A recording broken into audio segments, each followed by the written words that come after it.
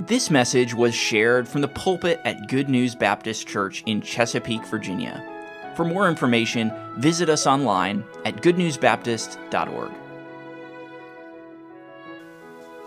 Yesterday was a difficult day as we helped a family in Christ remember their 18-year-old son who's now in eternity.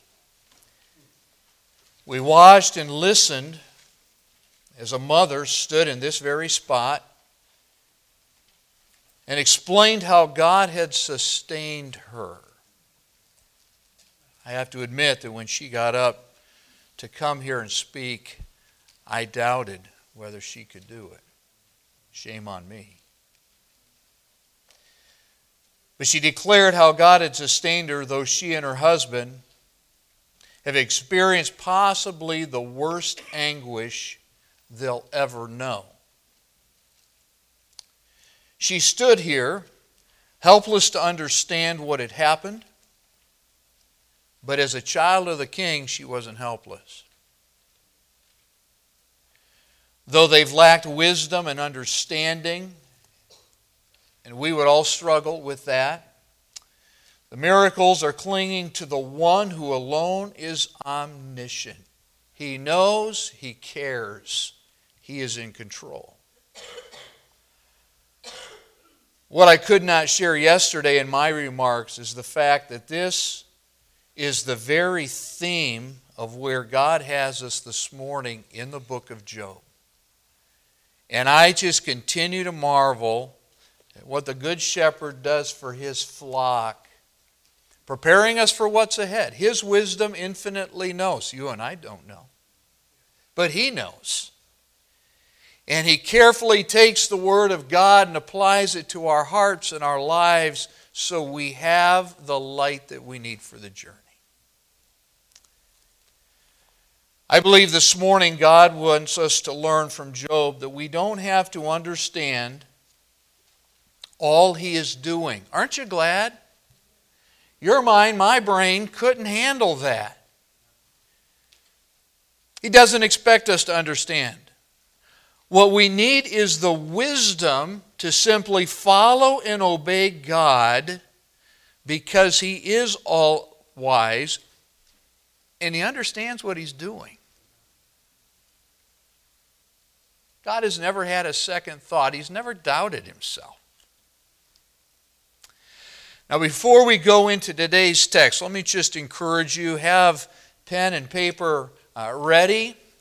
Many times I'll just, on my phone, I'll send an email to myself and I'll take sermon notes there and then I'll zap it to myself and put it somewhere where I can go back and reference it later. But I really want to ask you to think the truths that we're going to see this morning may be critical to you in the days ahead. Certainly for all of us, they're needful.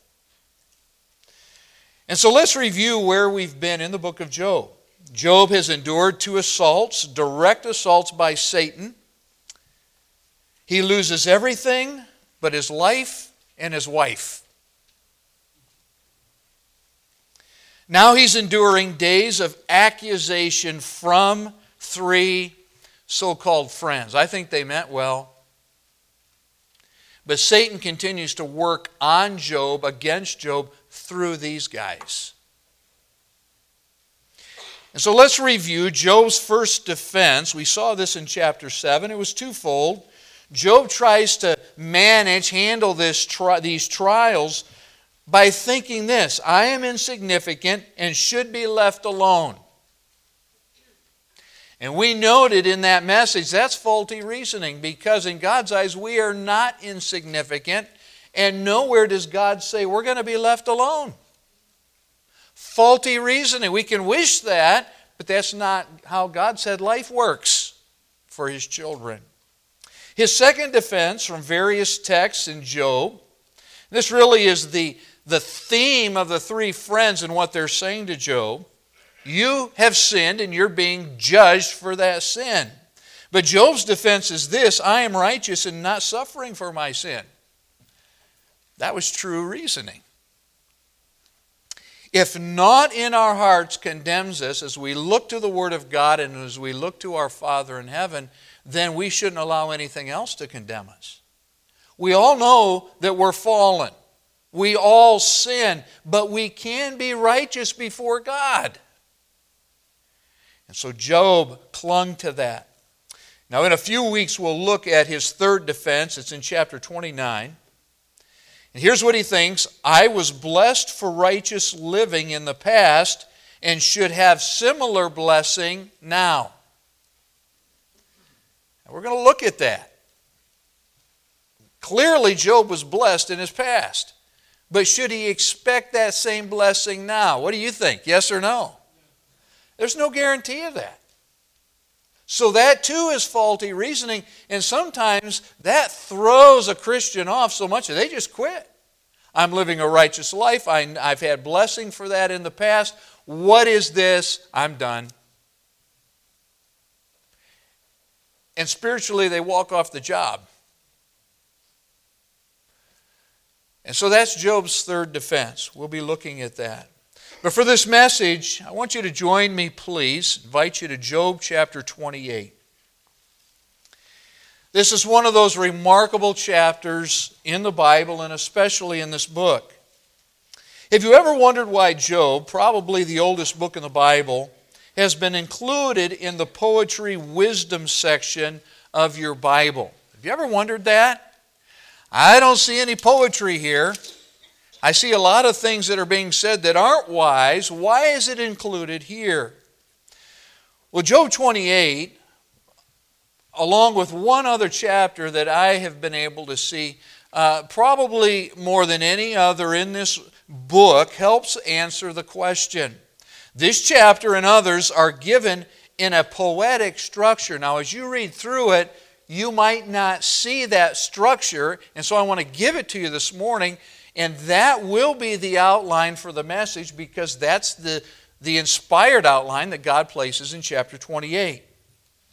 But this chapter also has wisdom as its main theme.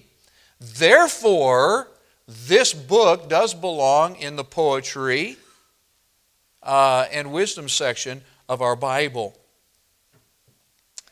Now, because Job 28 is structured like a poem, and as one commentator said, is a calm mediation compared with Job's hot words. Those have just ended. They're going to start again in chapter 29. But it is quite possible that the human biblical writer, we'll have to wait to heaven to see who that is, but that the human biblical writer, the holy man of God that was used here to give us this scripture, okay, the mind of God through this human writer, that he gives us a break from the debate between Job and his friends. And if you sat down and just read from the start of Job to the end, at this point you would need a break. It'll wear you out. Guys, leave him alone, and Job isn't going to back down, and you feel like you need to go into the kitchen and get an ice water at some point here, right? But God, in His Word, takes a break in the debate, and He inserts His own wisdom poem as an apex. And I love this. In fact, if you look at how the book is structured, the debates and the rebuttals between Job and his friends, half of them happen on one side of chapter 28, the other half happen on the other side of chapter 28, and then God speaks. I love that about this book. So the Holy Spirit knew at this point we needed a break. We needed to hear from God, and so He speaks by inspiration through the human writer to help us. Now, if this is the case, as I believe, then God is giving us chapter 28 as an important and inspired reprieve. Now, this is a play on words. It's an inspired reprieve, but you know, in your life, when you face severe testing, you're going to need a divine inspired reprieve too. And if you'll just let this grip your mind, if that happens, you need to go to Job 28. I loved yesterday in the service that passage that God has used in that mother's heart is 1 Peter chapter 1. And we read that whole chapter. What another great chapter. But the same themes are in both places. Chapter 28 is not the climax of the book. That comes at the end when God speaks directly to Job. But this chapter gives the primary theme of the book, which is reinforced by God at the end of the book. So again, we need the wisdom to follow and obey God because, not that we agree or we understand, but because God is all-wise and understands what He is doing, and it's good. So when the storms of life are about to blow you over, what's the key? God, I need you to explain this. No. Here's the key. God, I submit to your perfect will. You understand what you're doing. And I'm hanging on. Now from this inspired reprieve, chapter 28, we learn about our divine reprieve when it comes to suffering. We need to trust God's infinite wisdom.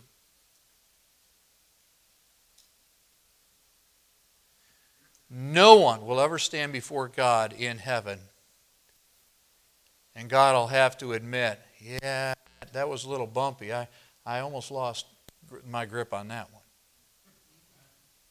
Oh, no. No, He can't.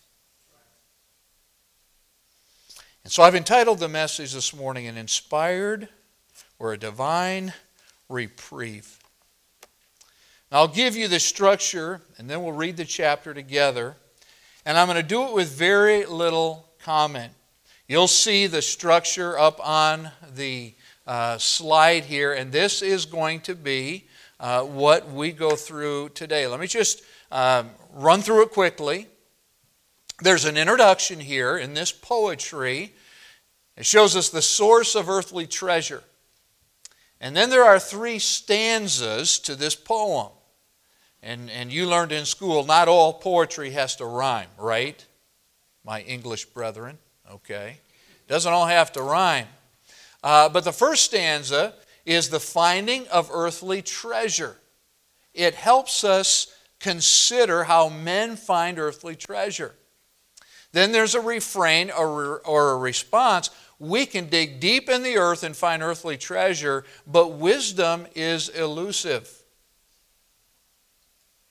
In fact, we're never told that Job was ever told what really happened to him when everything came apart in his life. We're not told that Job ever knew. Wisdom is elusive. Second stanza, the treasure of wisdom is far greater than earthly treasure. Obviously, that's the theme of Proverbs and Ecclesiastes. But the treasure of wisdom is far greater. Again, the response, the refrain, wisdom is elusive. Third stanza, God's understanding is wisdom. God's understanding is wisdom, and so the conclusion is man finds needed wisdom by listening to God who is its source. I remember as a child, my dad would say something that didn't make any sense to me. And he didn't bother to explain it to me, and now I understand as a dad because if he had, I still wouldn't have gotten it. But he'd take me by the hand and say, let's go. And I made it safely through. Not because I had an explanation that satisfied me, but because my wise father knew where we were going. What wonderful truth for our lives. And so you're in chapter 28. Let's take this outline now and work through it. Here's the introduction, the source of earthly treasure. Chapter 28, verse 1. Surely there is a vein, that's the word for a mine, okay? For the silver and a place for gold where they, and the word there means where they refine it. Iron, verse 2, is taken out of the earth, and brass is molten, it's smelted out of the stone. So they dig it out in a mine, they take it out of the stone, they throw it in a real hot fire, and out comes the precious metal. Now here's the first stanza. The finding of earthly treasure.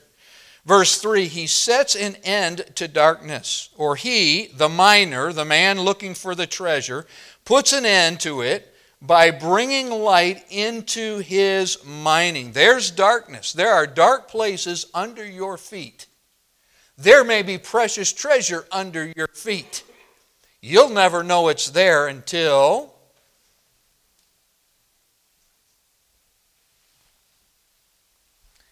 you start digging. All right? This is not to keep people awake in this sermon, but I hope it helps. All right. But a lot of work goes into, and they have scientific ways of saying, you know, there's gold in the side of that hill or wherever. And so they get out their heavy equipment, but back in Job's day, they got out this equipment. And they went to work and they channeled deep into the side of a hill or into the ground, into, this is what the book is talking about, dark places. But in order to see their work in those places, they had to take light in there. And so with that light, a lantern or whatever they were using, a torch, they would dig away and they would find veins of ore and precious metal, often precious stones, in those caves, in those places where they were mining. So he sets an end to darkness. He makes it a light place. Read on. The stones, and that's the word for iron ore. All right, the precious metals. The stones in the darkness, in the shadow of death. Darkness in the shadow of death. That's a reference to the dangers of deep mining. We all know it's not safe. And even today, with all the technology, there still are cave-ins. There are men that are trapped in those mines. When I visited the Noros a few years ago up in Stewart, British Columbia, they know all about the cave-ins up there and miners that they never have found in some of those places. So when you mine, you run into water. Hence verse 4, the flood breaketh out from the inhabitant, even the waters forgotten of the foot. They are dried up, they are gone away from men. So in their mining, they seek to divert water in those places where they're seeking for treasure. And it becomes a dry place. Verse 5, as for the earth, out of it cometh bread. That's the surface of the fields. And under or below the surface, it is turned up as it were fire. So the idea is, if you have a fire going, you stir those coals, and what does it do? It just continues to consume. And that's the picture used of someone mining. They're stirring up. They're going deeper in that ground, in the earth. Verse 6, the stones of it are the place of sapphires, and it hath dust of gold. There is a path which no fowl knoweth, and which the vulture's eye hath not seen. The lion's whelps have not trodden it, nor the fierce lion passed by it. He puts forth his hand upon the rock, again the miner, and overturns the mountains by the roots. He cuts out rivers along the rocks, and his eye seeth every precious thing. He binds the floods from overflowing. Again, the idea of damming up the waters below so that he can mine. And the thing that is hid bringeth he forth to light. Walking out of that cavern where they've been working and showing the precious treasure that's been found. Now, what's the point? Well, man works hard and takes tremendous risks to mine and find earth's precious stones and metals. And by the way, if you're getting engaged and you're looking for a diamond, you need to thank God for those people that go and look for those things. All right? The Walmart guy doesn't deliver it in his truck, all right? I mean, he may, but he's not the one that found it. A miner will burrow deep below Earth's surface, and what he has found there is of great value. But here's what's amazing. Men will work hard to find that treasure. They'll risk their lives and even die to find the treasure. The mother lode. But what we're going to be reminded of is we need to seek God's wisdom with the same fervency.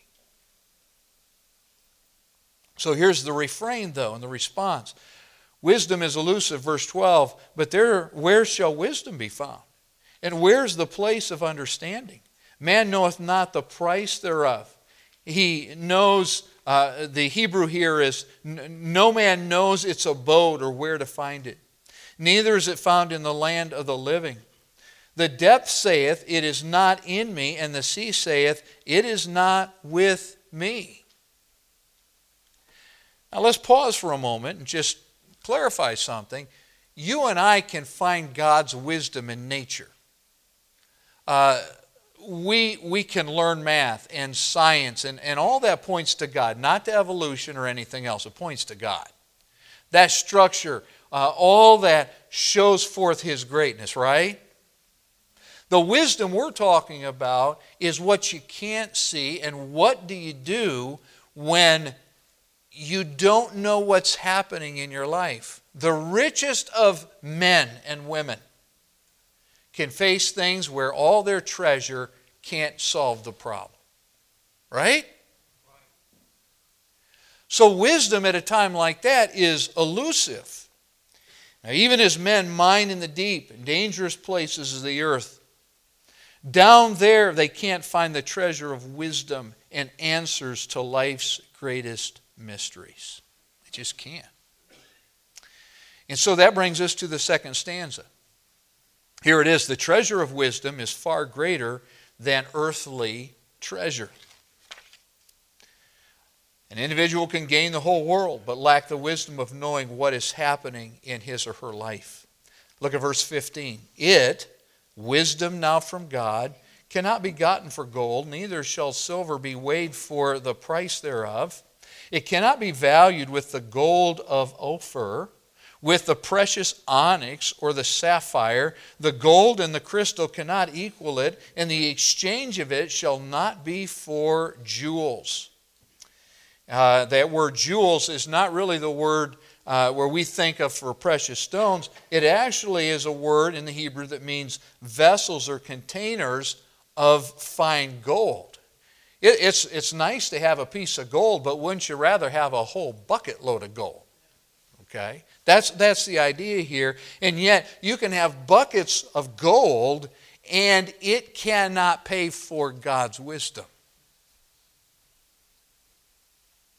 By the way, this is why back in the day when a certain denomination, a false church, was selling indulgences to get God's favor, your riches won't help. At the same time, they had chained Bibles to pulpits so you couldn't get to the true wisdom. No wonder they called it the Dark Ages, right? All right, so you can't pay for it. The earthly treasure mentioned in this second stanza is great indeed. However, again, the refrain, response, wisdom is elusive. Whence then cometh wisdom, and where is the place of understanding? Seeing it is hid from the eyes of all living, and kept close from the fowls of the air. Destruction and death say, we have heard the fame or the report thereof with our ears. Now, what is that talking about? Would you agree with me that the older we get, the wiser we get? Not a trick question. The answer is yes. Older but wiser. Okay, in fact, I wish that God gave me everything that I know now about parenting when I started parenting. Amen? I knew about as little about it as the kids I was trying to help. Except for the wisdom found here. All right? So this is referring to when you get older, yes, you do learn a lot more. You learn what life is, what really is important, or you should. Even those who come to death at the end of their lives, though, only have a report and limited understanding about God's true wisdom. Solomon was the wisest man who walked on earth apart from Jesus. Yet his wisdom was his wisdom was from God. We know that's where he got his wisdom. When he sought God, but when he walked away from God, he tells us in Ecclesiastes that even his search for wisdom was futile. So keep Solomon in mind, because we'll come back to his conclusion about life and wisdom. Now this brings us to the third stanza. You can see it again in the structure I've given you. The third stanza, God's understanding is wisdom. His understanding is wisdom. Verse 23, God understands the way thereof, and he knoweth the place thereof. How does he know that? He's God. How has he demonstrated it? Here's a simple answer. Creation. Why has evolution been so promoted in this world? Because Satan knows the way to God, the evidence of that is creation. If I can get people to believe in a bang, they won't believe in the Creator. But the fact is, God created it all in its minute magnificence. It still boggles my mind that every snowflake that creates the drifts and the bad roads, every snowflake is different. There aren't two of them alike. You try that. Verse 24, for he looks to the ends of the earth and sees under the whole heaven. All that down there that men mine for, God knows everything underneath your feet, to the very core of this earth. So look around. What can you see? Go ahead, look around. I see you. You see me. I don't understand what I see. Well, I do. I love what I see. And you're sitting there saying, I'm listening to your message, Pastor, and I'm with you. I don't understand what I'm hearing. No, we are so limited, right? Your children come to you with something that's broken. Daddy, can you fix it? YouTube, help. We're so limited.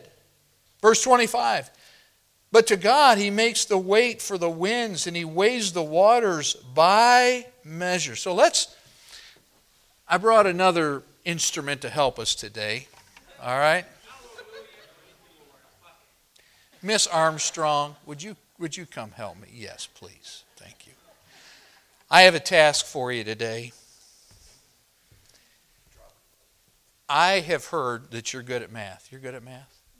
Oh, well, you're supposed to say yes. You got people watching. Okay, all right. The task is this. I want you to take this bucket. We're close to the Atlantic Ocean, and if you would help us know how many gallons are out there in that big pond. We'll give you the...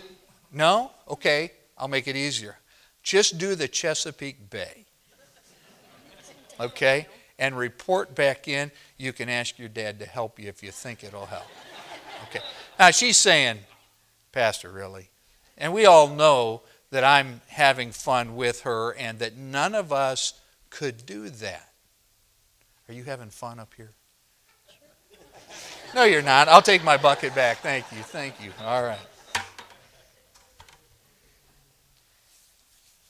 Do you know that God knows the answer to how many gallons are out there in the Atlantic? And the Chesapeake. In fact, he knows all that's going on in that ocean. In fact, he controls it by the word of his power. He holds it all together. We experience flooding, but if He let off His control, we'd really know flooding. But He keeps it all in its place, and He knows all about it. He even knows how many hairs are on your head. Some of you are making it far easier for Him to know how many hairs are on your head. But He knows that too.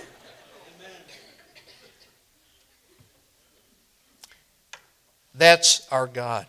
So God's understanding is wisdom. Your negative circumstances, do you think you can trust the God who holds not just the oceans, but the entire universe together by the word of His power? Can you trust Him? And oh, by the way, He has never failed in anything. He's not going to fail you. So the heavens declare the glory of God. The firmament shows His handiwork. Day and night, the psalmist goes on to say, declare it. And so what is the point? Here's where we're done. Look at the conclusion. Verse 28. Man finds needed wisdom by listening to God, who is the source.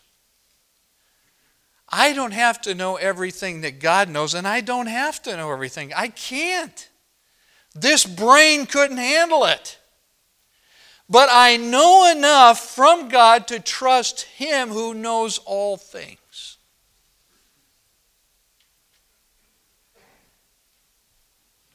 So what's He say? Verse 28, and unto man He, God, said, behold, the fear of the Lord, that is wisdom. All right, what's the fear of the Lord? Reverencing Him, giving Him His exalted place in your life. And reverencing Him to the point where you will approach Him to submit to His gracious will. Now, notice, that is wisdom. I'm so glad that wisdom isn't defined by the grades on a report card, young people. I don't even want to think about my report cards. I had to kill myself for a C. My brother could look at a book, go play, go to sleep, and get an A on a test. That still bugs me. But that's not wisdom. You say, I just struggle with these classes in school, and wait a minute, you can have wisdom. You can have the wisdom. How? Fear God. Just reverence Him. The word is in that statement, that phrase makes this emphatic. You and I know so little about this world, our own lives, and our circumstances, but if we fear the Lord, we have all needed wisdom. That's what the text is saying. Isn't that great? So when a child takes his own life, when an adult child runs from the Lord into destructive behavior, when a doctor predicts a loved one only has a few months to live, when your spouse decides they don't want to stay married to you anymore, if you'll approach God with reverence and submit to Him in faith, you have all needed wisdom from the source of all wisdom. Say, but it doesn't feel good. God didn't say it was going to feel good. Here's what He did promise you in those circumstances. If you'll cling to Him and fear the Lord, He'll give you peace. In fact, it's peace that passes understanding. This doesn't make any sense. It's okay, I'll take the peace. Because the trying of our faith, which is just for a moment, even God has put the boundaries on that. It works in us a far more exceeding weight of glory. What is that? That's eternal treasure. But the verse doesn't end here. Approaching God, reverencing Him, and truly submitting to His will requires obedience. So notice the end of verse 28. And to depart from evil is understanding. Oh, is that good? You know what God is saying? Child, just obey me. Just obey me. You don't have to reason about whether what I'm saying is reasonable. Just obey me.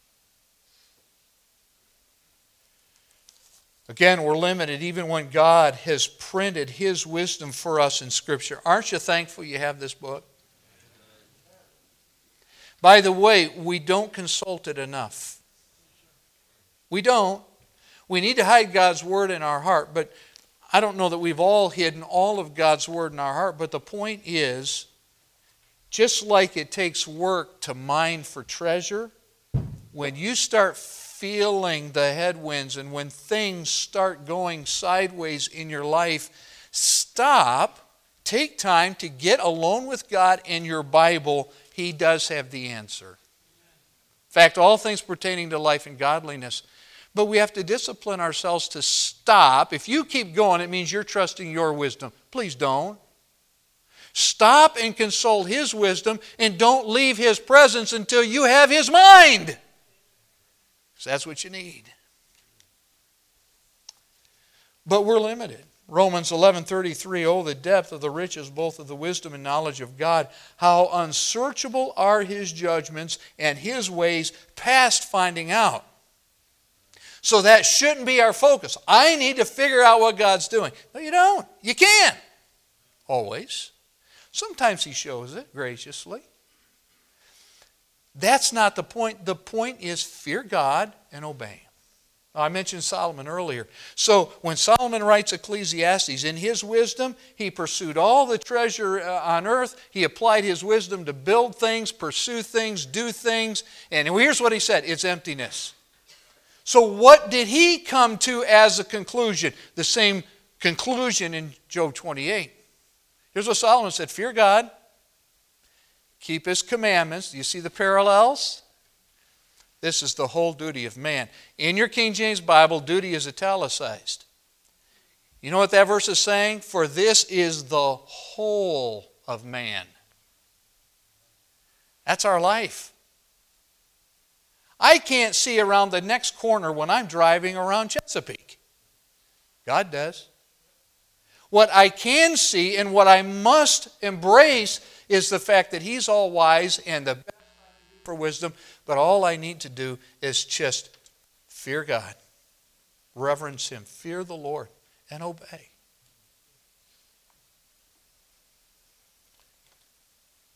And when we fear the Lord and seek His word to obey it, by the way, it's a luxury Job didn't have. God spoke to him directly. You and I have God speaking to us directly, and I get to go back and read it in black and white and review it, pray over it. But we have all the wisdom we need. So truly, God's word will light our path, and His wisdom above all our circumstances will keep our way. I'm going to conclude the message this morning in a way that's unusual. Praise God for the word of Christ dwelling in our hymnody and in our spiritual songs. And I want to play for you this morning. I want you to listen. The words will be on the screen. A song entitled, My Faith Still Clings to Thee. Meditate on these words. Let's listen together.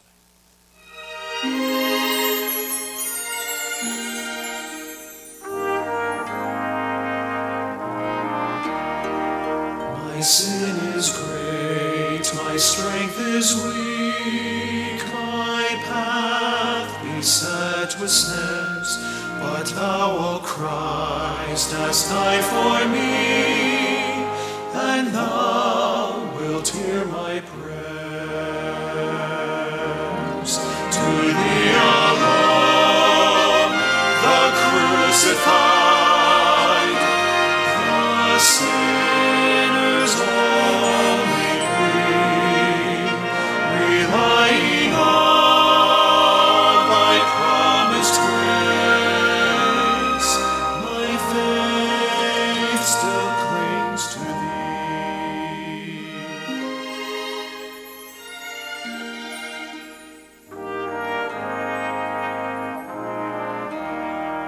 The world is dark without Thee, Lord.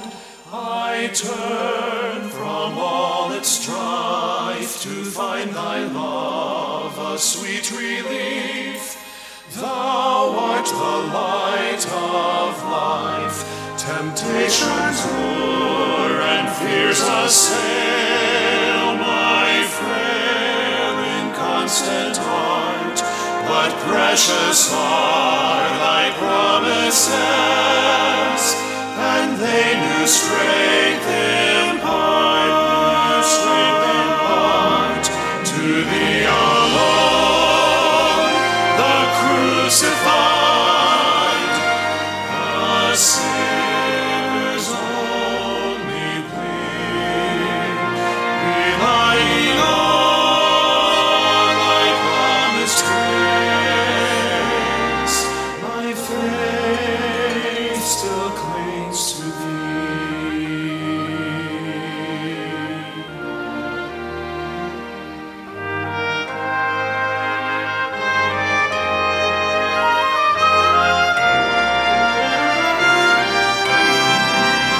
Unfold thy precepts to my mind and cleanse my blinded eyes. Grant me to work for thee on earth, then praise thee in the skies. To thee alone, the crucified, the sinner's only plea, relying on thy promised grace, my faith still clings to thee.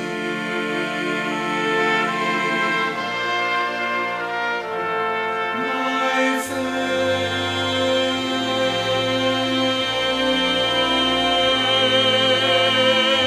faith still clings to thee.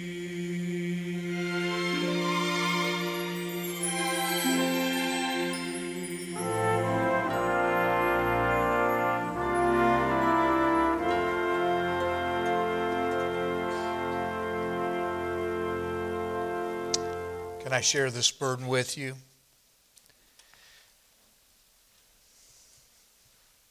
We have to get hold of this in a time when we have it so easy here.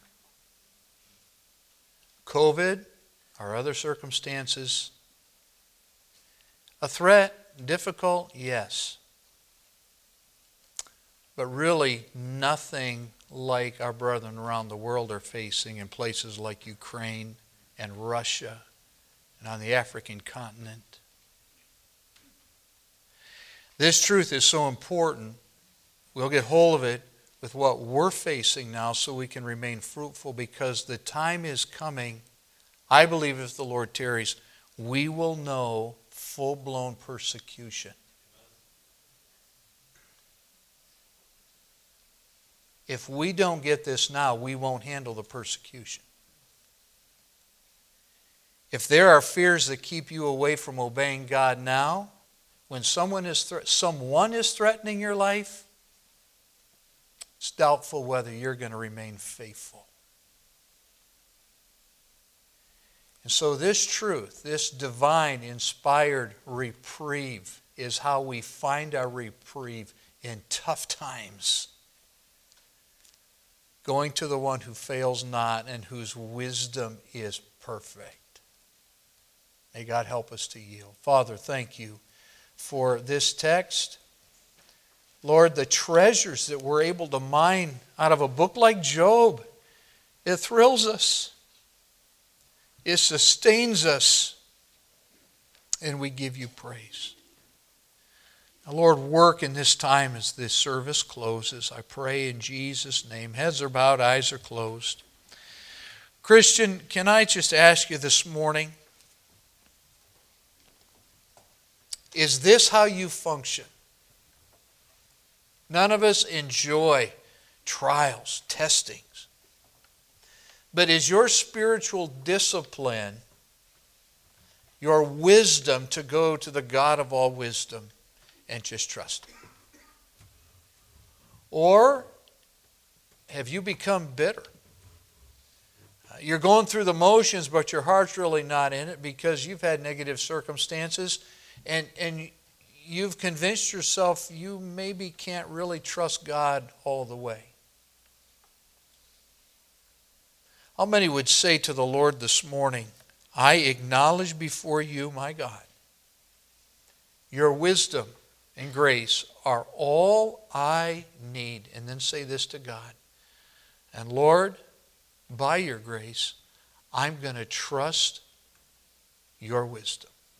How many would say that to God this morning? All right, hands all over this room. Praise the Lord. Praise the Lord. Let's take a moment of silence now. And would you just talk to the Lord about whatever it is He has impressed on your heart today?